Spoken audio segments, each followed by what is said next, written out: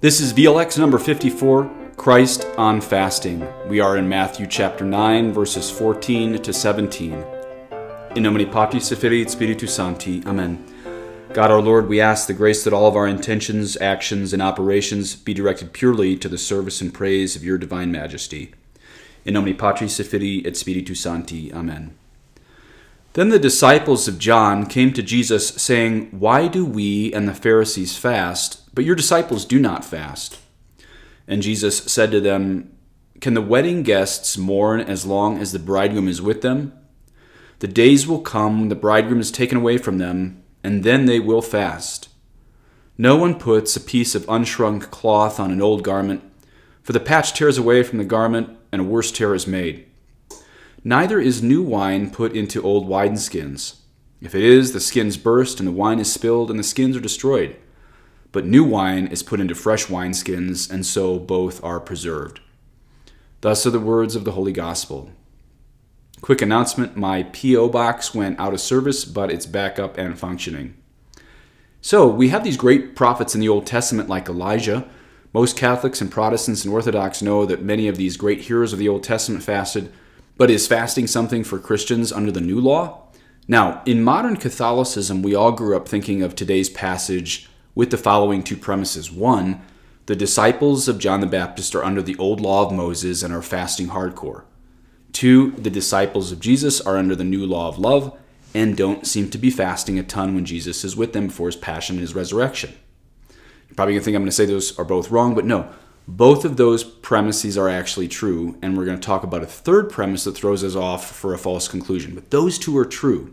So let me repeat those again so that you know that this is correct. One, the disciples of John the Baptist are indeed under the old law of Moses and are fasting hardcore when they meet Jesus today.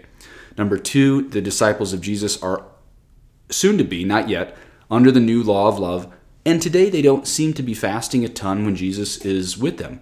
Perhaps this is because it's before his passion and his resurrection. We're going to see the answer to that.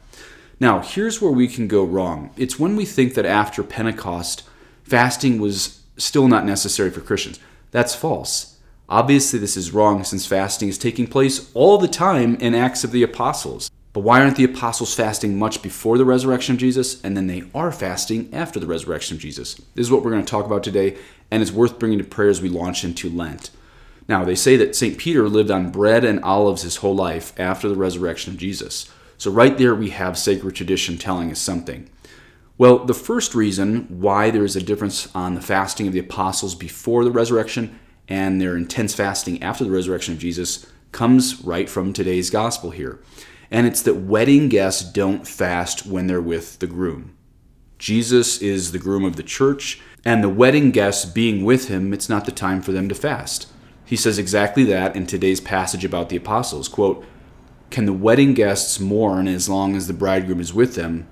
The days will come when the bridegroom is taken away from them, and then they will fast." So the apostles will fast when Jesus is taken from them, namely when he's crucified, and the apostles will fast before Pentecost and after Pentecost.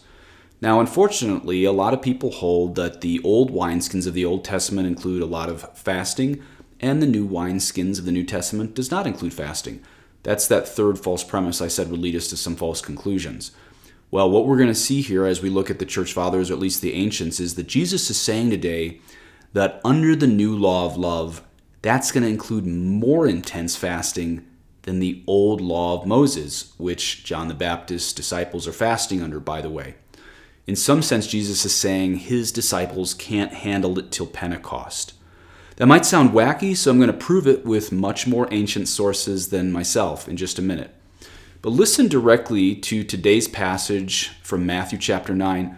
Quote, "The skins burst and the wine is spilled and the skins are destroyed, but new wine is put into fresh wineskins and so both are preserved." End quote. That is a quote that confused me for a long time. Okay, the new wine is the Holy Spirit, but the new wineskins isn't only rejoicing and feasting. It's not just praying joyfully.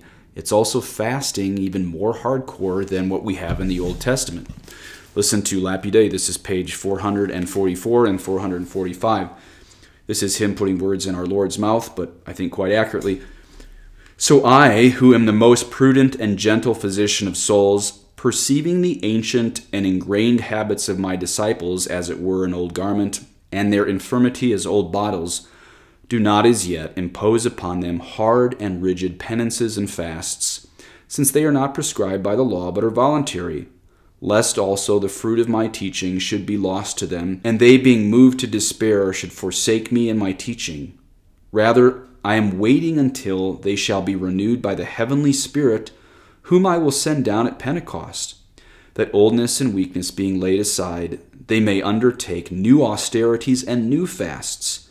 And this they shall do, not by compulsion or from fear or punishment like the Jews, but voluntarily and out of love. And elsewhere, Father Lapide talks about how the disciples that were following him, they were already doing the fasts that were required by Jewish law, but John the Baptist's fasts were going above and beyond. He continues, Father Lapide says, as new wine or must, by the violence of its fermenting spirit and its seething heat, bursts the old skins because they are worn and weak, and so there's a double loss. First, that the skins burst, and second, that the wine is poured out. Therefore, new wine must be poured into new skins, so that being strong, they may be able to bear the force of the must, and will not burst when it ferments. So in like manner, new austerities and fasts must not be imposed as yet upon my disciples, lest their spirit should be broken, and they depart from me. But I wait for them to be renewed by the Holy Ghost at Pentecost, and to be made strong and fervent in spirit. Then of their own free will they shall take on these austerities. End quote. So what Father Lapide is saying is that Jesus is implying that his disciples can't handle hardcore fasting right now, at least not going above and beyond the Jewish law as John the Baptist's men were doing at this point. But once they receive the Holy Ghost at Pentecost, they will go far beyond the fasting of the Old Testament prophets, far beyond the fasting of John the Baptist's disciples. Maybe not beyond John the Baptist, because he was the pinnacle of penance there besides our Lord and our Lady. But certainly the apostles lived this if you read the lives of the saints right there. So this is worth bringing to prayer if you're doing the study method of prayer as you enter Lent, that God gives you the grace to actually go above and beyond the Friday penance of no meat, which actually is very, very minimal. You see, we think of the old skins of fasting of the Old Testament that the disciples of John the Baptist are living under in the desert as really intense fasting, and so it was. But Jesus is saying that if you think that's amazing fasting, wait till you see what the apostles can do after Pentecost when they have the new wine. Right now, they couldn't handle it.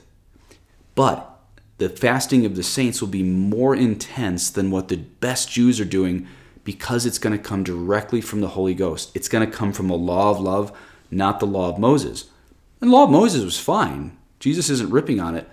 But it's just the beginning of what God has planned for humanity.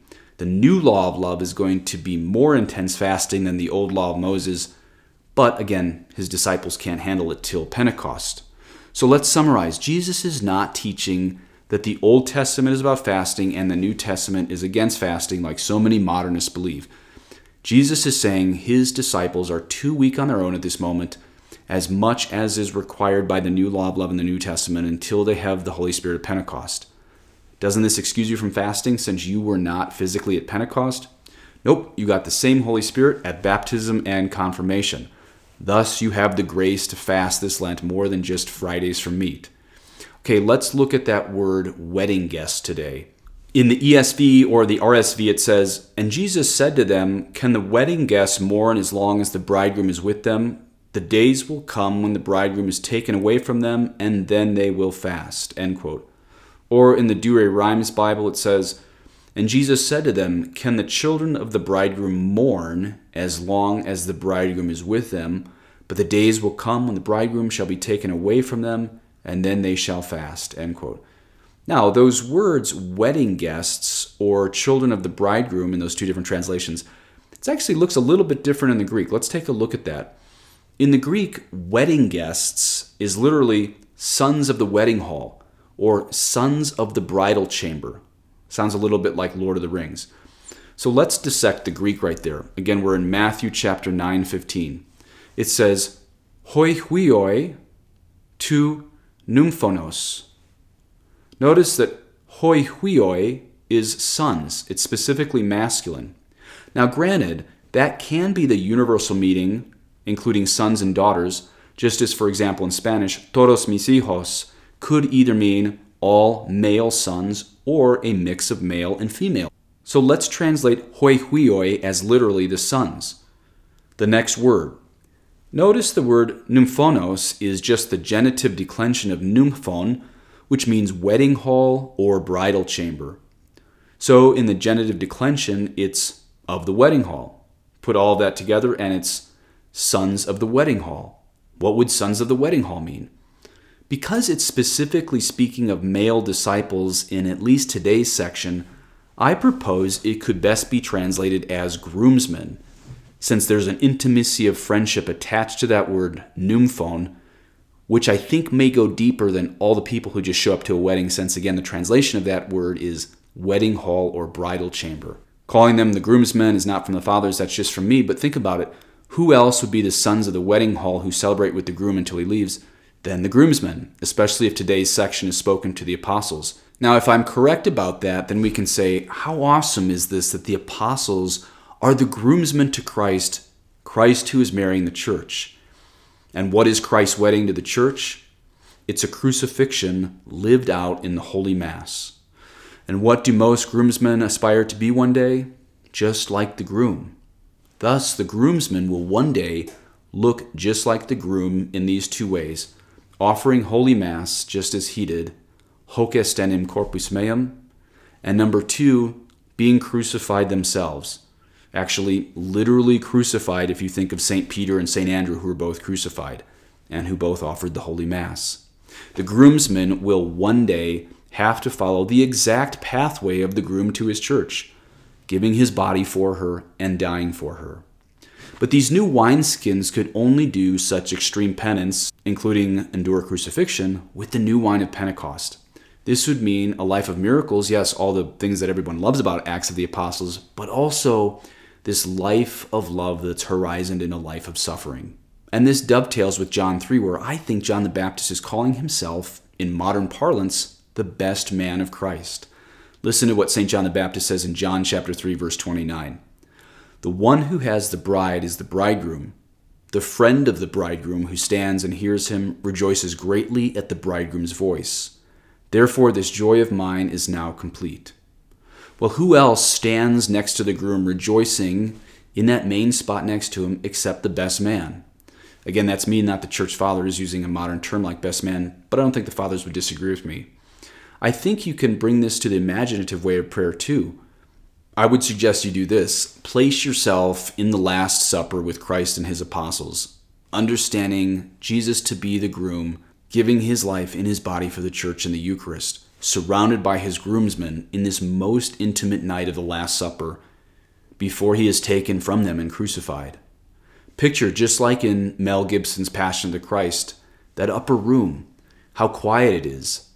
So much more quiet than all the violence that's about to happen in the rest of the crucifixion when Jesus is arrested that night. In that upper room, there is no noise, just flickering candles and the apostles who surround Jesus for that first Mass on Holy Thursday there. It's a place so filled with peace, and you know something so intimate is happening there. So place yourself in that dark room with those flickering candles and look around. See all those apostles, maybe not fully knowing yet that they are the groomsmen of Christ to be giving his body for the church, but hearing all of his intimacy and zeal for this moment as he says, I have earnestly desired to eat this Passover with you before I suffer. That's straight from Luke's Gospel. And he took bread, and when he had given thanks, he broke it and gave it to them, saying, This is my body, which is given for you. Do this in remembrance of me. And likewise the cup after they had eaten, saying, This cup that is poured out for you is the new covenant in my blood. So yes, this is the groom with his groomsmen. So place yourself in that upper room, that room of love, that room of charity, where Christ marries his church in the same sacrifice as his crucifixion the next day, knowing he would not only give his body, blood, soul, and divinity in the Eucharist, but also his mother to all of the apostles, especially John right there at the foot of the cross. And then in Pentecost, the Holy Spirit, the new wine, in the new skins of that new law of love, the law of grace, giving them the strength to fast, to offer penance, to empty themselves so the Holy Spirit could fill them until he comes in glory. Please say an Our Father for me. Et benedictio Dei omnipotentis, Patris et Filii et Spiritus Sancti descendet super vos et manet semper. Amen.